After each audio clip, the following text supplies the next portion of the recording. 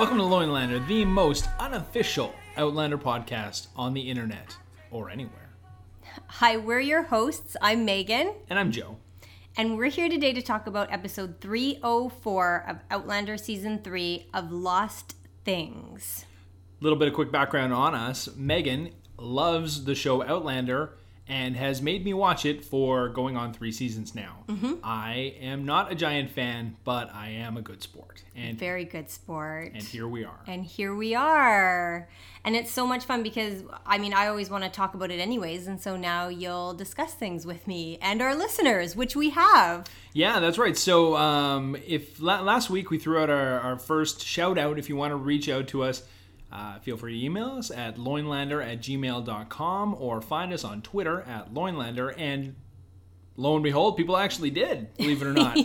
We got our very first emails from a few great people with and shockingly all complimentary. Only positive things to say, which blew me away a little bit. So so thanks for that. It makes us feel pretty good. Yeah, thanks for listening. It means that Joe will keep doing the podcast with me and he'll keep watching Outlander with me. You've bought us 2 more episodes, probably. We're watching the whole season, regardless. Okay. All right. Anyways, okay, so let's get into it. So, Of Lost Things was written by Toni Graphia. So, she's one of the original Outlander writers. She wrote all through season 1 and she wrote all through season 2. And actually, she and Matthew B. Roberts collaborated on the episode Dragonfly and Amber, which was the finale of season 2, which I thought you would appreciate because you said that was the best episode of season 2.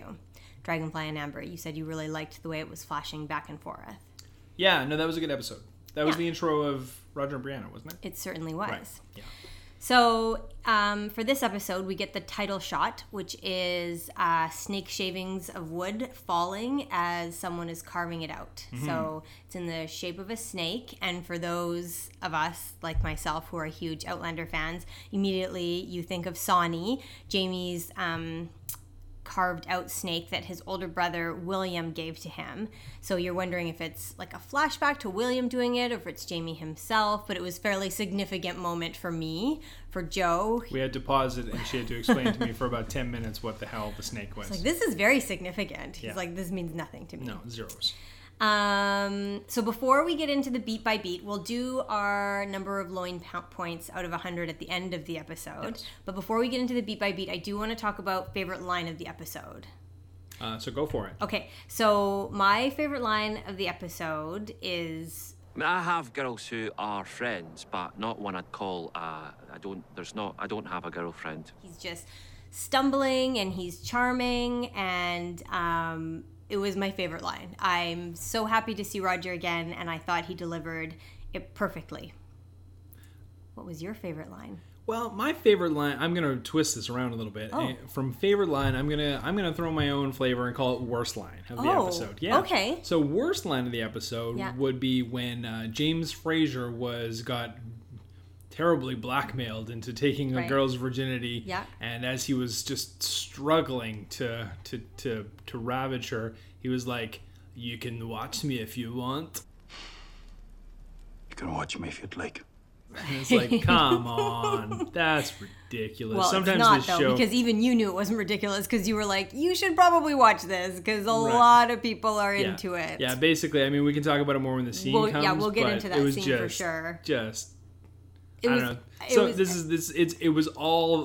it was everything about this show that makes me want to turn it off. And for me, that was a very accurate thing for him to say. And you knew it too, that it was a normal thing for him to say. Wow. Because that's what people watch the show. It was almost like a nod to the viewer. It was almost like a nod to the viewers. You can watch this if you want. It was kind of like breaking nudge, the fourth, nudge. Yeah, sort of like breaking the fourth wall. And if that's what it was, bravo. Yeah, but that's very clever, and it stuck with you. Don't think it was. I think it was. So, beat by beat. So, 1968, we're in Scotland. Claire and Roger and Brianna are searching for Jamie. So I actually really liked this scene because I could feel the excitement, and you learn that he's made it to 1756, so he survived the first 10 years, and then they're trying to find the listings of Ards, or they find the listings of Ardsmuir Prison so they can see where he was. So I actually quite liked this scene, but I do need to talk about the casting of Brianna. Sure. Can I just talk? Can I Yeah. before Yeah, we move yeah. on to Brianna, because I know this is going to be a bit. Yeah. This scene I didn't really enjoy because it's about 5. They're like, oh boy, this is a super tough search. And Claire's like, oh wait, I found it all. I found him. Yeah, like They'd been looking for a long well, time, though. They'd been searching and searching Yeah. and searching. You saw it. They had the chart. They'd been figuring it out. It was just total fluke. I mean, maybe built that up a little bit. that would have taken Just a lot of time. But they're They're speeding they're through like- every episode. But I don't know. It just seemed kind of ridiculous that they're like, oh, this is so. Oh, wait a minute, here it is. yeah, she was like, I Like, found him. And you yeah. said that was easy. That was easy. Yeah. Okay, so Brianna. Brianna. What do you think of this? What do you think of her as an actress, as a character? I think she is. I know they had a hard time casting this role. They did have a hard time casting this role. I mean, I'm not an actor or an actress, and I don't want to slag anyone, on their craft except for Sam Heughan, and but she definitely has the least chemistry or charisma, or she's a little bit. The way that I described it to Megan was, she seems more like she is delivering lines in a play rather than actually acting off of her other counterparts. It's almost like she's not really acting. She's more just waiting to deliver her line. 100%, I agree with you. I feel bad saying that because that's a dick thing to say, and I don't care about being a dick to Sam Heughan because he's not going anywhere.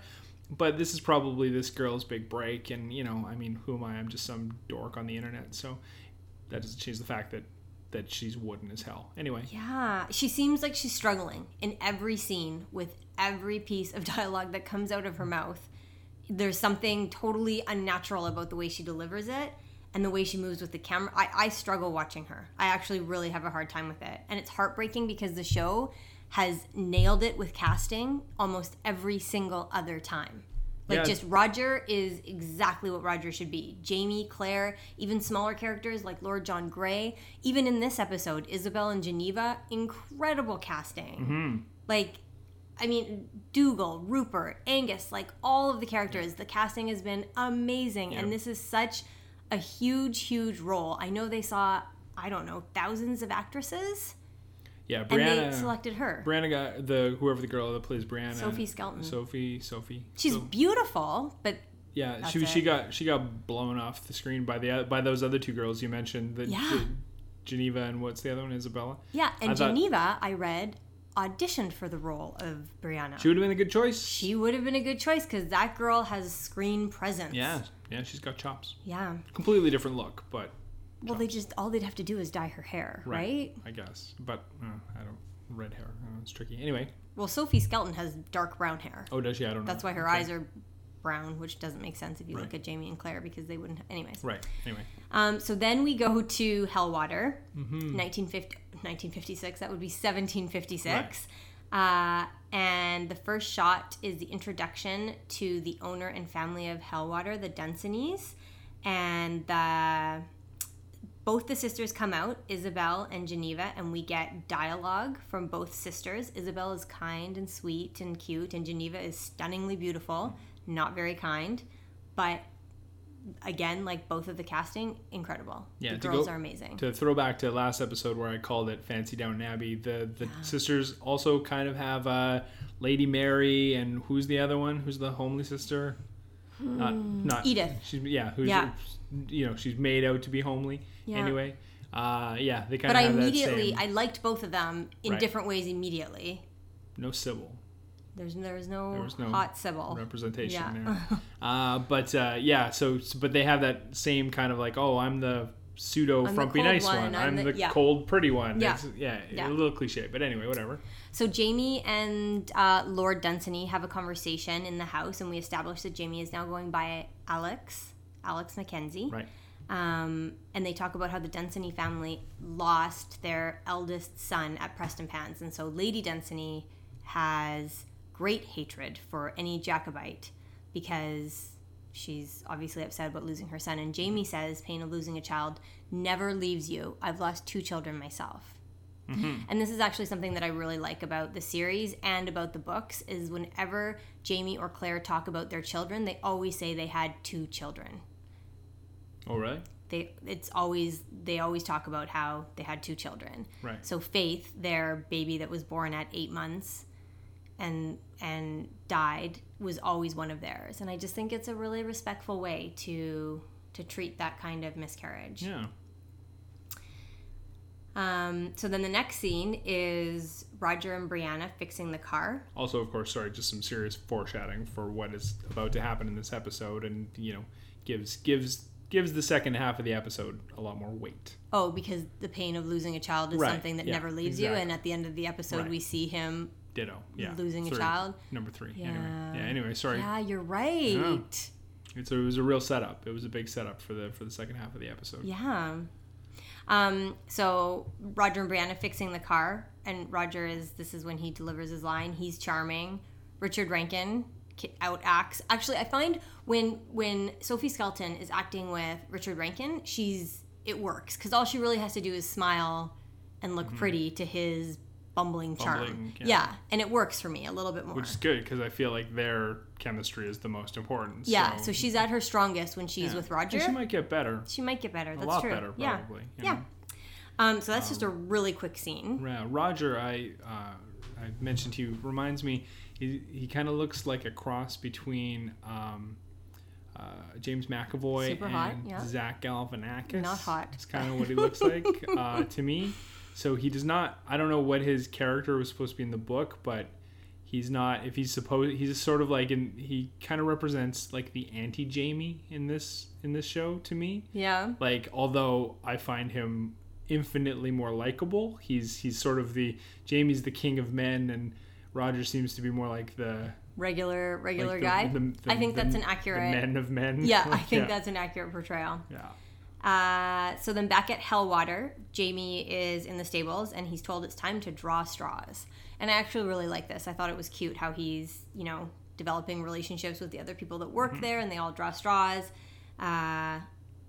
And Jamie makes some comment as Geneva rides away that she needs a boot in the behind or something, and her sister Isabel hears. Right. Edith comes up and says, Isabel. What did you... But she's so likable. I just find that the character of Isabel, you like her "Do you mean immediately. My sister or the horse? Yeah. That was a good line. Yeah. And but she didn't... Pardon? She didn't care. She didn't care at all. I'm sure it wasn't the first time she'd heard someone. What Geneva's about. Yeah. And she confides to Jamie that she has a crush on Lord John Grey. Right, and Jamie was like, that's probably not a great... I mean, I'm not gonna, He's really into soldiers. Right, yeah, he's like, he really... And I mean, he's really into soldiers. Yeah. For reals. Yeah, she does not care. Jamie he's really worried about this. He's concerned, and this comes up a couple times. He likes Isabel. Yeah, he knows she's a good person, and Jamie's a good person. So then we are back in, I was going to say current day, but it's not. Right. We're back with Claire. 60-something, in right? the 60s. 66? And yeah, nice job. Thank you. I watch the show very regularly. Claire and Joe Abernathy have a conversation on the phone. Right. This is... And I think it's so great the way they interact with each other. I love their friendship. I love the way it's portrayed. I love the fact that they're joking about the hospital food that they always eat together, and you can tell he misses her, and he's trying to give her incentive to come back, right? Yeah, this is where I feel like how I spoke about last episode, how it could have been split into 2. And I think this is a scene where that would have helped it, because...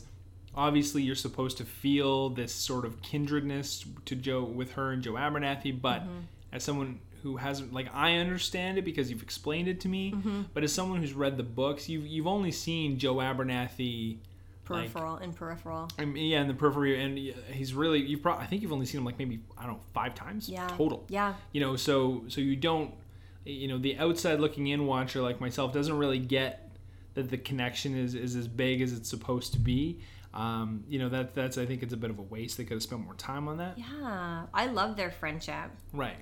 But Claire says, I'm not coming back right now. You can do the surgery for me, and Standard selfish Claire. Yeah, Claire being Claire, you said when she got off the phone. Bye, Joe. That's just Claire being Claire. She's like, oh, someone's got a terrible thing that only I can probably handle properly. I'll just let her. No, she let her- says let to her Joe pass. Abernathy, "You can do it," and he says, "Of course I can do it, but I assume that you But would I want assume to." you would want to live up to your responsibility as this person's physician. And she's like, you know what? I just kind of do me.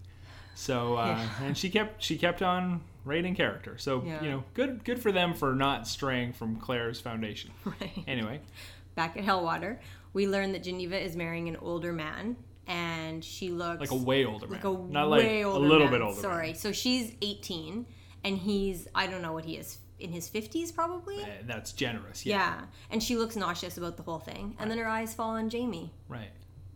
And really, this is when you and I started talking about how beautiful she was. And she's got the dark hair, the porcelain skin, the blue eyes. Like, she is his type. She's English. She's basically like short Claire. She's like a short, younger Claire. like a pale skinned bitchy brunette. Yeah, which is very opinionated. very. Sorry, I shouldn't say bitchy. Just like very headstrong is a better Headstrong, word. yeah. Sorry, I retract bitchy. Yeah. Headstrong, a very headstrong, self-assured brunette, which is Claire. He likes that. He's all for that.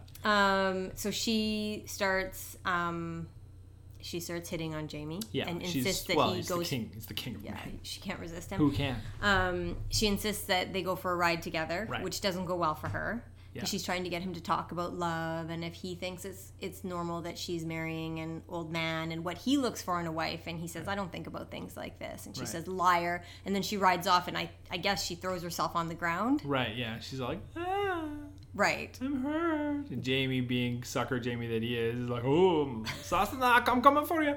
And he runs up, and she's just like, She laughs at him. Yeah. She laughs in his face. that's in his face. He does not James like it. Fraser's not into that.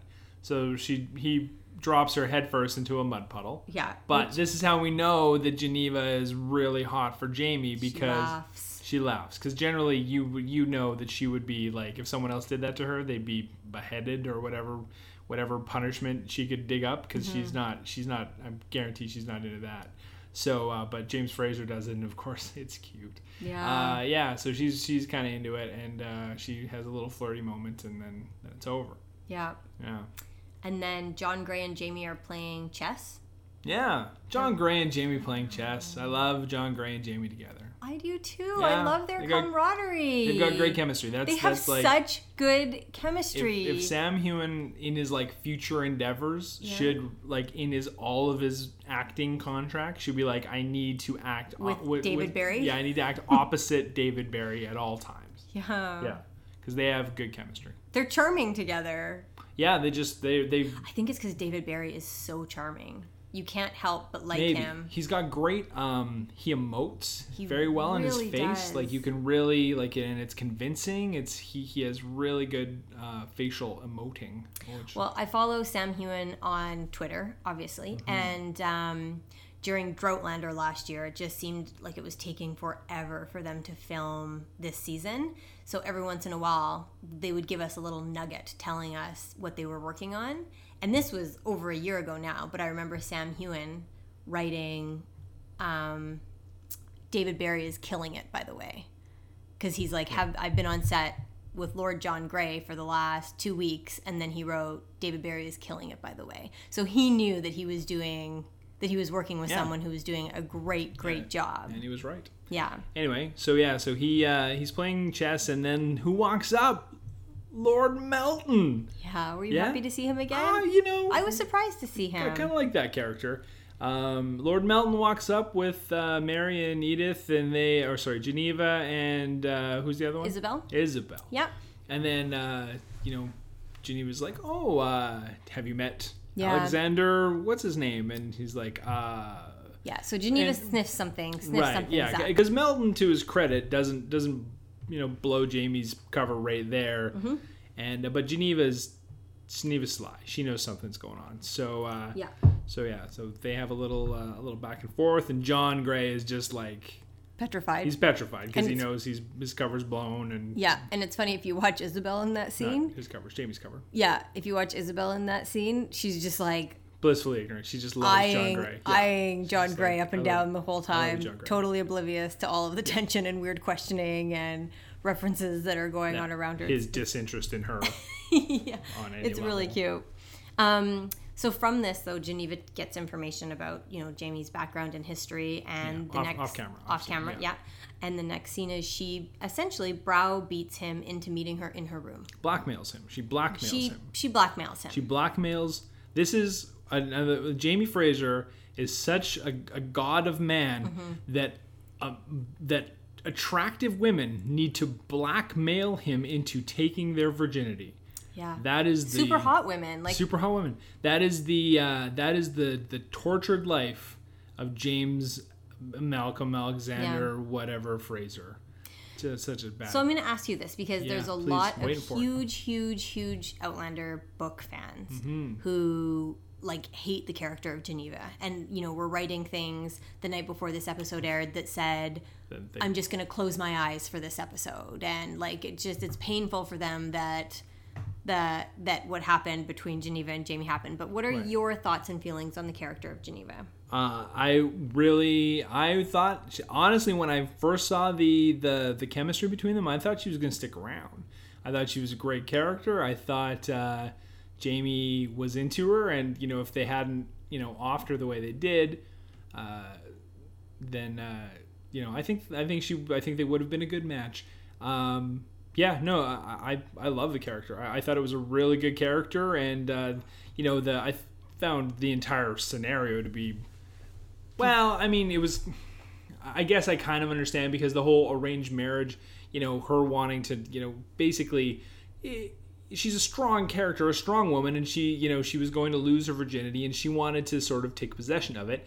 And she said, if I'm going to lose my virginity, I'm going to lose it to someone who I actually want to lose it to. Yeah. Whether I need to blackmail you or not. Yeah. Which is, I guess that, it's as much empowerment as she was going to get back then. So, exactly. That's how I feel too. Right. So she took the Jamie by the horns and ran with it, and I think that there's some very admirable qualities to the character of Geneva. For an 18-year-old female who's getting married off, what options does she have? And sorry, did they hate on Geneva, or did they hate on Jamie for having sex with Geneva?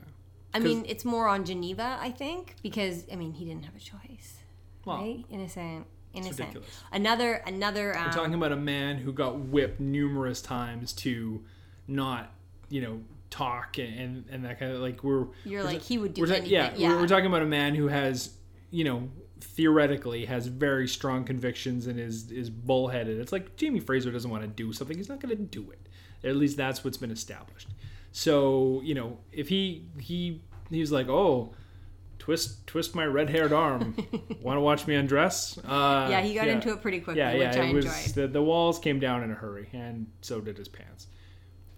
So when we get to the scene where he's in Geneva's room, I wish I could have recorded your reaction to that whole part where he turns and he says, "You can watch me if you like," because you were like, "Trust me." You started just speaking for James Fraser. You're like, "Trust me, people go nuts when I get naked, so you should probably take a look at this." And then you said, "Also, my back looks like a cheese grater." Went after it, but chicks totally dig it, so don't worry. I wish that I could have recorded it, because it was funny, the stuff that was coming out of your mouth, because it was all pretty accurate. And I quite enjoyed this scene. I thought it did go on for a while, but they had good chemistry.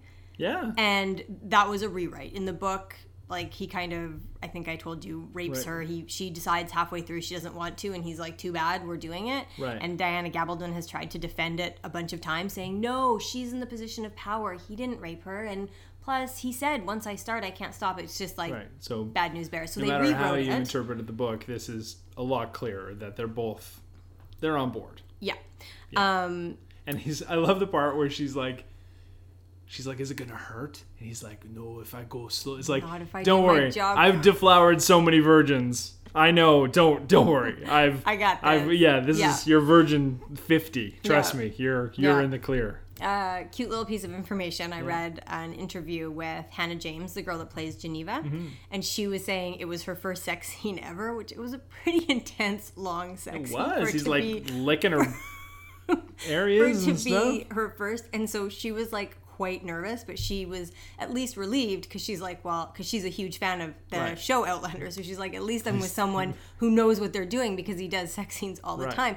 Then when it got to be on set, Sam Heughan apparently was quite nervous as well because he's only done sex scenes with Katrina Balfe, and he's very comfortable with her and they know what they're doing. So he got there though, and he was nervous about being with some rando newbie who is anyway. So I just thought that was kind of cute.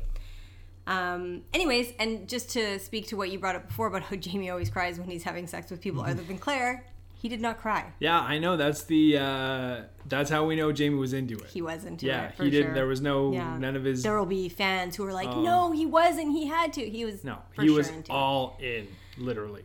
And I was thinking, did he close his eyes? You know how Claire always closed her eyes with Frank, and then he closed his eyes with Mary McNabb.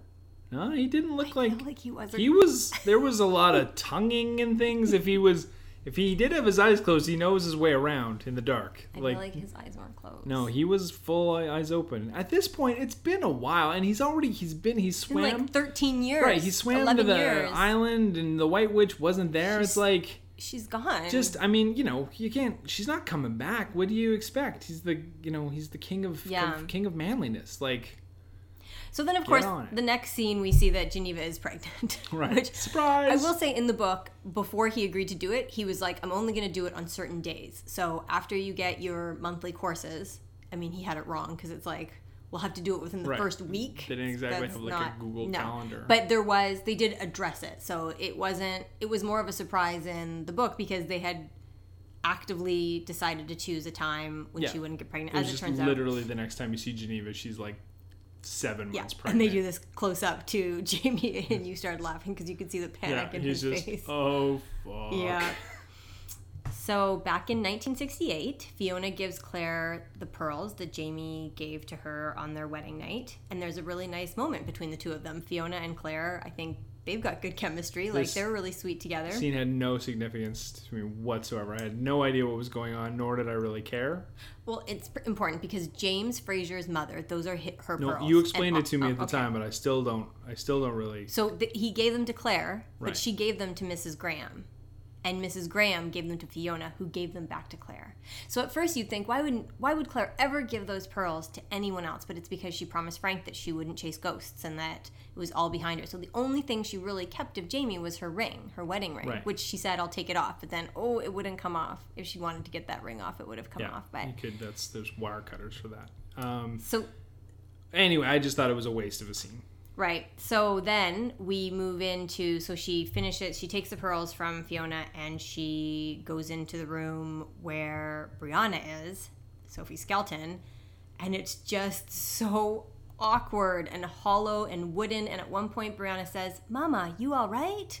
And it's like, that line is so small, but it's so awkward for me to watch you deliver it. And it made me realize that Katrina Balfe really plays off the actors that she's with.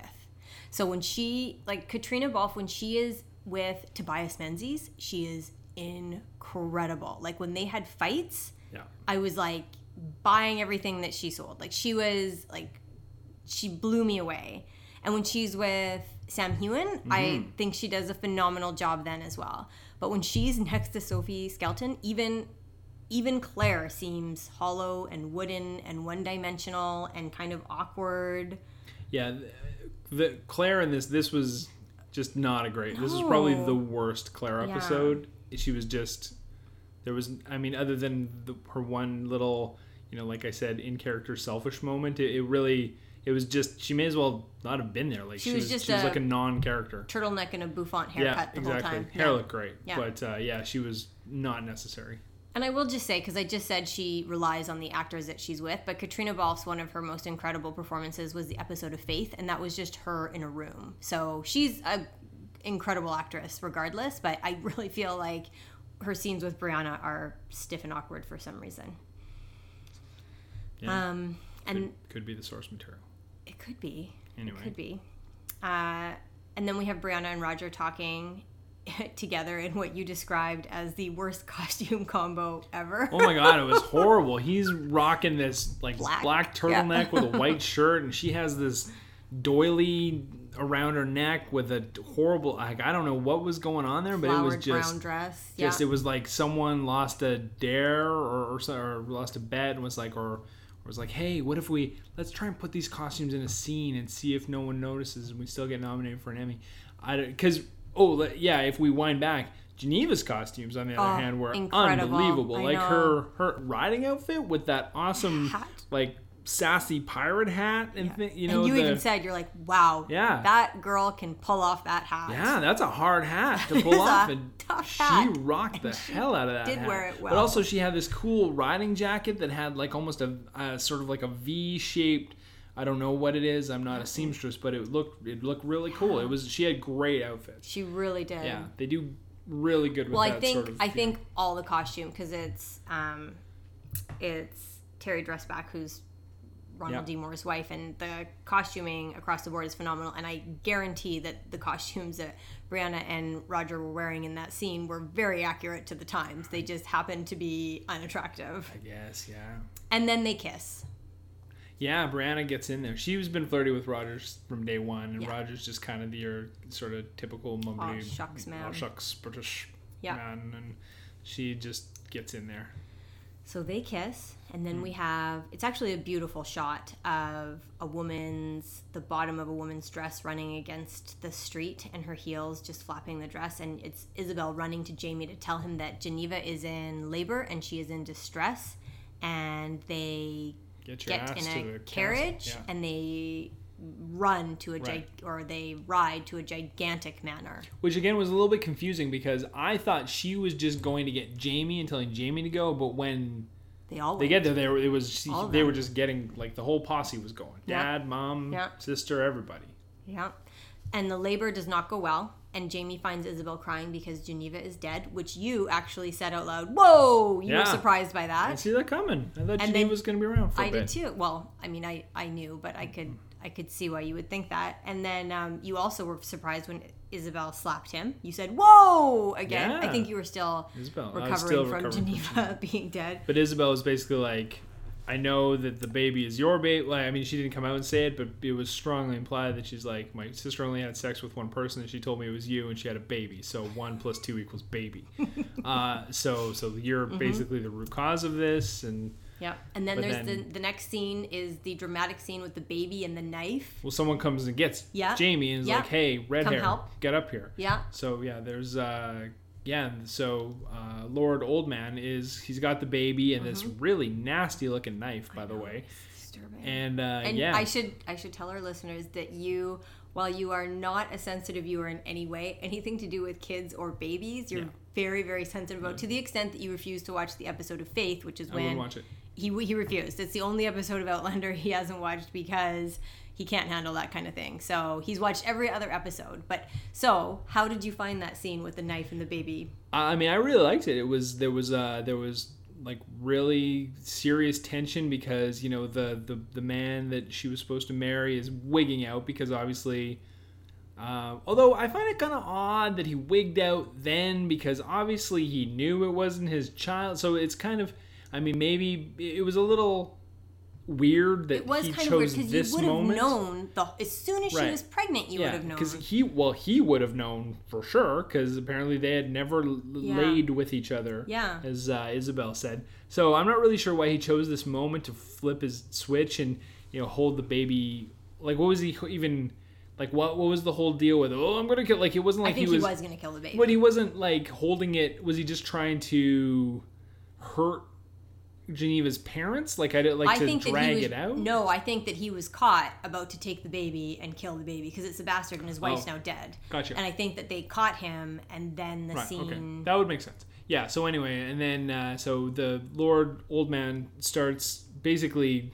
just laying into dead Geneva, and, you know, Geneva's dad wigs out and pulls out a gun, and, you know, Jamie Fraser's like, okay, we're all going to put down our weapons now, so you put down your knife and you put down your gun. And then he goes over and he gets Dad to give him the gun, and he takes the gun, but Dickbag won't put the knife down, and Jamie knows that is his baby. Yeah. So he starts, you know, going for it, and Jamie just shoots him right in the face. He Which does. is, I applaud that. Yeah. I would have shot him in the face too, probably. Yeah.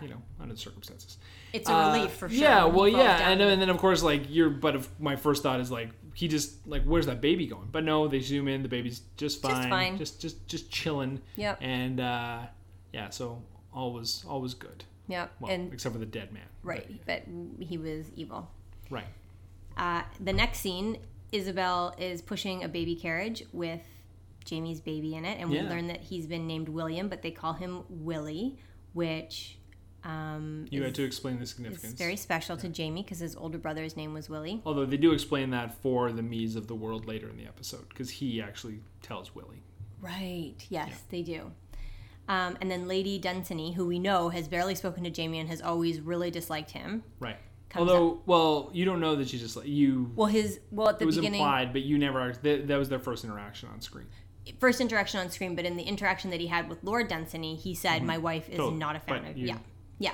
So she comes up and she's actually very nice and says, "We're so grateful to you." And it turns out he accidentally killed himself, and that's what people are going to hear forever. And also, if you would like to go back to Scotland, you're good. You're free. My husband's very important, and he'll put in a good word for you, and you have your freedom. Yeah. So as a thank you for saving their bastard grandchild, he gets to go free and has amnesty. Yeah, but he says he would like to continue on in their service. Yeah, well, because he's got his third child, and he looks down and when she walked up, I actually said, now in true Outlander fashion, Jamie's going to get banished to the overseas or something like that. But they did it in a much more velvet glove sort of way. But it was essentially the same thing. It's just a building of drama. But Jamie chooses to stay. Yeah. Yeah, and then we zip ahead 10 years or something like that.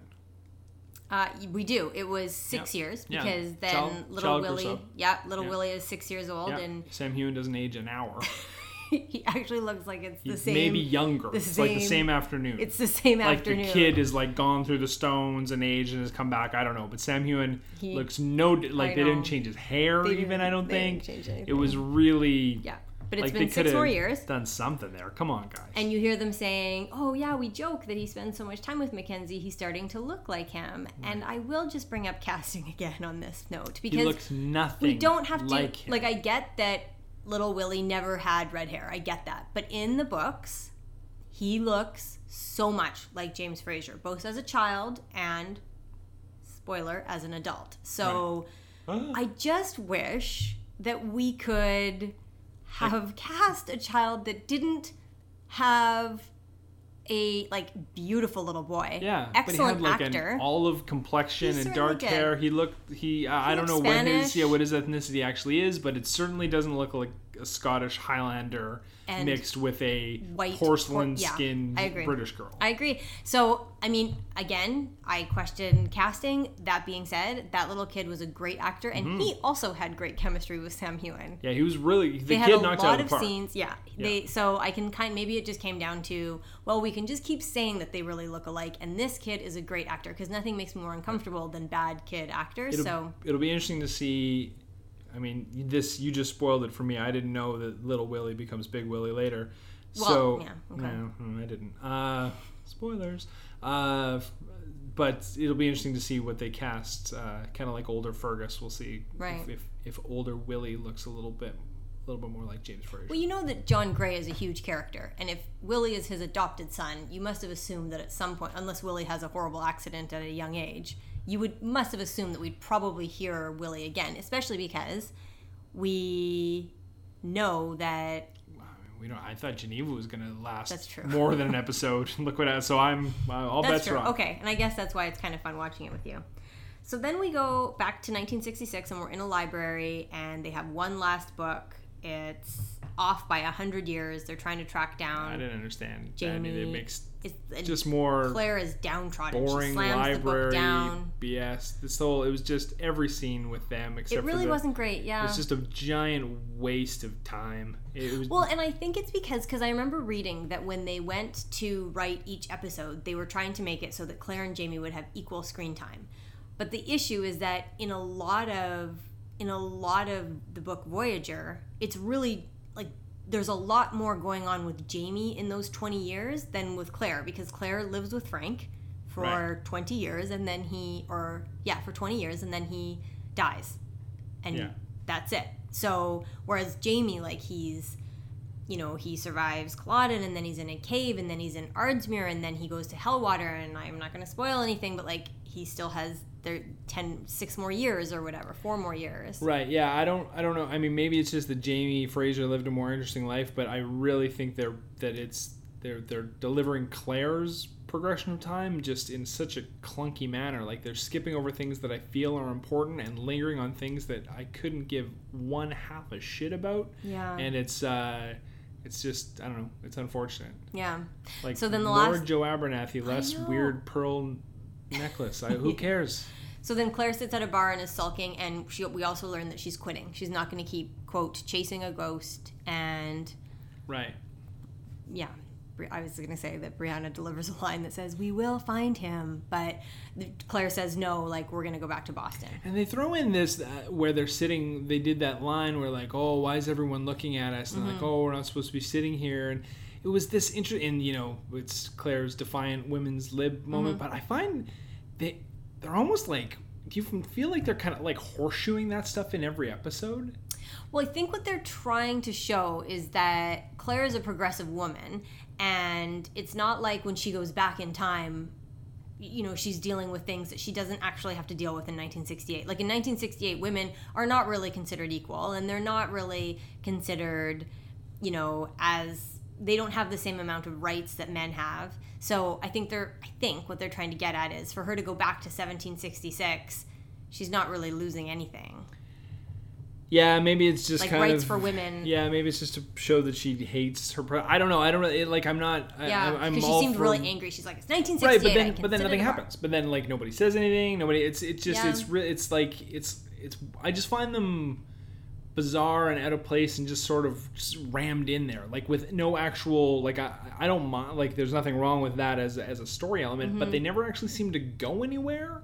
Like in that, episode, was it episode 1? Where was it that she Harvard, got? yeah. Like, both of those guys are, The doctor, and the professor are kind of dicks to her, and she's kind of angry about it, but it never actually goes anywhere. Those guys never, like, get their come up, so it just seems like, and maybe, yeah, they're just trying to make it out that Claire is unhappy and it's not a great place for her to live. I don't really understand it. It just seems like but it's this recurring theme that we've seen a lot in 3 episodes. Is recurring. Yep. And I don't see the payoff for it. That's the only problem. Maybe it's coming. Maybe it's coming.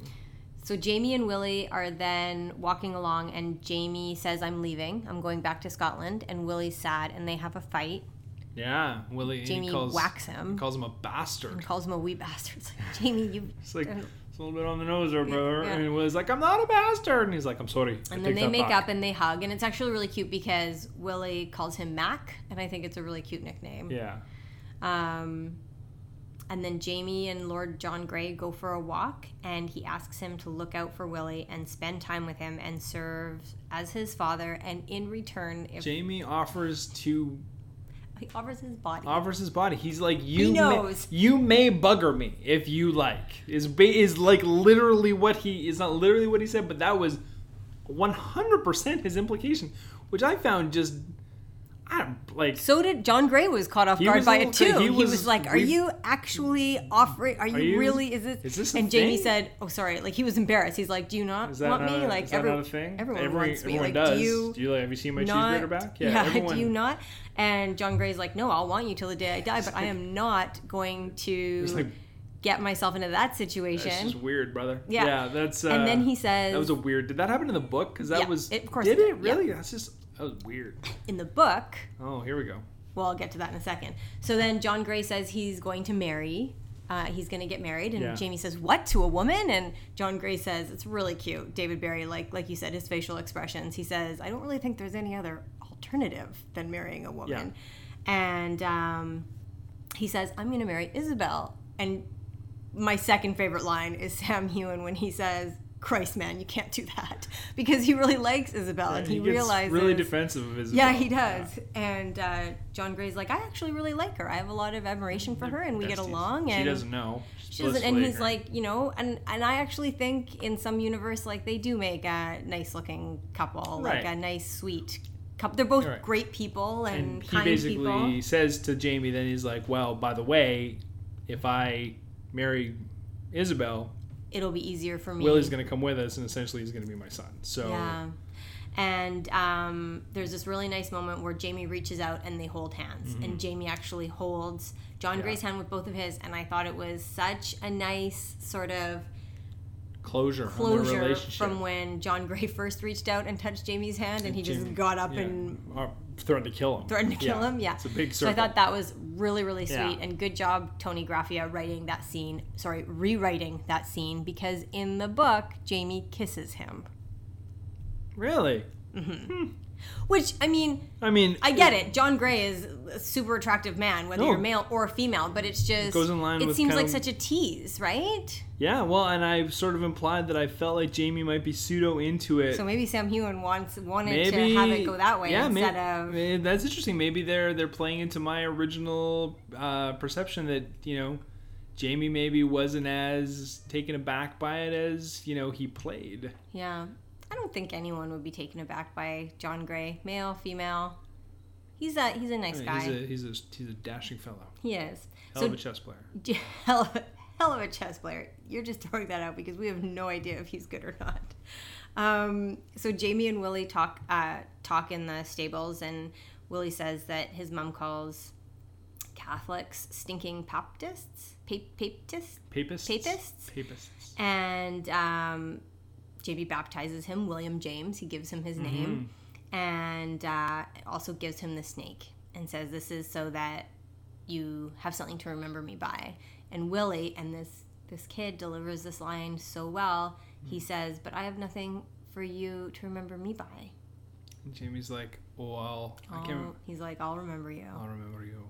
It's a cute scene. It was It was very touching. Sweet scene. Well delivered by Sam Heughan. Delivered. It was a very touching scene for sure. Yeah, and again, Sam Heughan has great chemistry with that kid, the same way he has great chemistry with Lord John Gray and Geneva. Sam Heughan did a great job in this. Yeah, in Hellwater this was his jam. Yeah. Yeah. So then we see Claire and Brianna leaving the Reverend's house, leaving Roger. But we don't even get a goodbye between Brianna and Roger, which I thought was a really weird choice. You just see her walking out and Roger sitting there, and I just felt like, shouldn't Claire have said goodbye? Like, it just seemed kind of bizarre and more bad. Then you know, it's almost like they're just kind of glossing over what's happening in 1968. Well, and I think that they were trying to draw parallels because Claire said to Brianna, we are going to go home. We're going home. And then the next scene, it was Jamie saying to Willie, I'm going home. So I think throughout each of the separate stories, they've been trying to show parallels in what's happening to each of them. And of course, each of the titles always is representative of what's going on with them. But it just seemed, I didn't care for the way it was actually delivered. And then the final scene of like Claire and Brianna on the airplane with their beautiful coiffed hair and 1960s outfits, just looking forlorn. No, it was was just quitting. You're quitting. And then there was the scene where you called it the old Yeller moment, where Joe says goodbye to Isabel and John, and Isabel actually says, she gives him a hug and says, we'll take good care of your son. It's a really nice moment, and John Gray has his hand on Willie's arm, and I just thought, you know, it was actually a very touching scene because Jamie's leaving Willie, but you know he's in good hands. And the show has developed the two characters of Isabel and John Gray well enough that you are thinking, if I had to leave my kids with someone, these two would be like, he's going to be raised by really good people. Jamie gets on his horse and starts riding away. And Willie runs after him.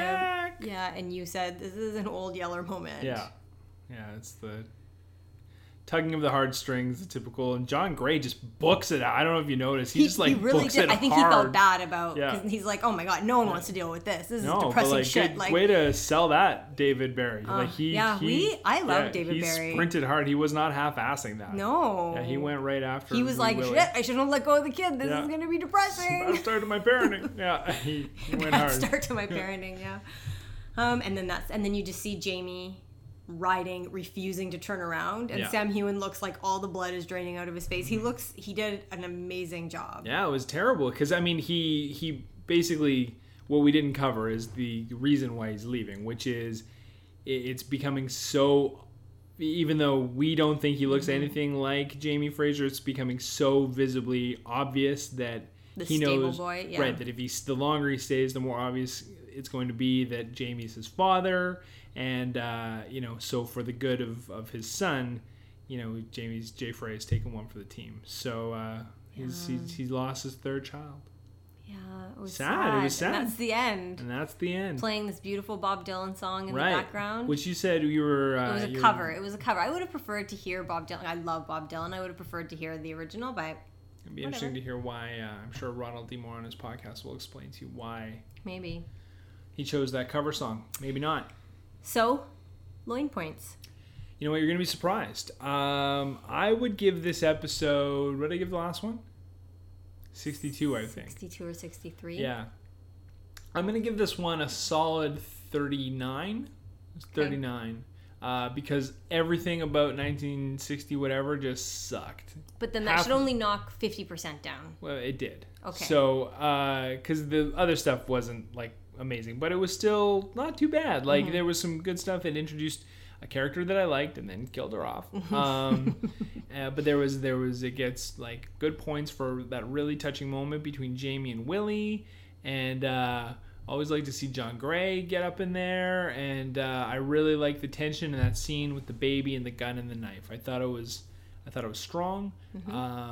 But yeah, everything in 1900s. 1960 whatever was just awful. Yeah. And it loses big points for that just the cornballness of that sex scene, or at least the first half of that sex scene, super cornball. Okay. So big, but I feel like that's like Outlander's cornball wheelhouse. Yeah, I think you need to just start No, I will not. embracing it. I will not. Or at least not like knocking points down No. for it, because that's just part of it. No, that's wrong. I will not point. That is categorically incorrect. It will forever lose points for being a cornball. Okay, for cornball scenes. That's fair. Yeah, That is fair. So anyway, okay. big cornball loss. Okay. So final loin points, I can't remember what you said. 39? 39. 39. Okay. One short of 40. So I would give this 90. Really? Yeah. This is your lowest rated. my lowest rated, yeah. But still doesn't. Well, it's Outlander. still It's in an the 90th amazing. It's my favorite TV series. I love these guys are my friends. So just watching it I think you're. and seeing like written by Tony Graffia. It's like I love Tony Graffia. Adapted for television by Ronald D. Moore. I love Ronald D. Moore. Like 90 for me is It's funny because you just got on me about being too hard on it, but I think you're being, from everything you said, I think you're being too soft on it. really. I mean, you choose your points, but I'm just saying I feel like this was. I knocked 10 points off of it. I feel like this was in the. I feel like this was in maybe the 70s for you. Not 70s for sure. Really? I'm sticking with You my dogged 90. Brianna hard. Yeah, I mean it's at 90 Right. because of Brianna Okay. All right. What's your points to and give? the 1960s stuff. Okay. Favorite scene. I mean, it's got to be that scene that the pretty much that whole back half with the Willie goodbye. Like they did a really good job in this episode. They, like I said at the beginning, they set it up. They set up the. Yeah. It's another thing that. I mean, maybe could have used more time, but unlike the Frank and Brianna, Yeah. they spent a good amount of time really showing, even despite the parts of it that were ridiculous, that he looked nothing like him and all that kind of stuff.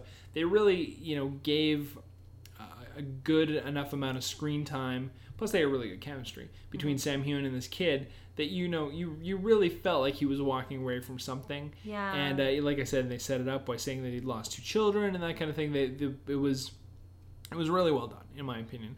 So then, when they had the old yeller moment at the end, and Sammy's riding away with his furrowed brow and he's all sad. I bought it. So good for them. I don't buy very much on this show, so good for you, Outlander. Yeah. My favorite scene was at that final final talk between Lord John Grey and Jaime at the end, and we've kind of already talked about all the things that I loved about it, but there's just genuine friendship between them. There's an openness, there's a trust and a mutual respect, and I mean, how many people does John Grey have to talk with the way he talks with Jaime? Like, I'm marrying a woman because zero. there's no alternative, but I'm going to marry, is it like the way Jaime knows so much about Lord John Grey and he trusts him? Well, Jaime's his best friend. Yeah, like who else does he have? Nobody. And Jaime says, you have my friendship as long as you ever want it. And he's like, that means a lot. That means probably more than you think it means to me. BTW, I'd like it forever. Yeah, 'Cause you're my yeah. only So I true really liked friend. that scene. Least favorite scene. Oh, well, it's the cornball sex scene. Okay. For sure. The leading up to it. No, even because during it there was that line where she's like, "Is it gonna hurt?" And he's like, "No, No, I I do my deflower job." virgins all the time." No, he like, didn't no, say that. corn, just Okay. corn on the cob. Terrible. Okay.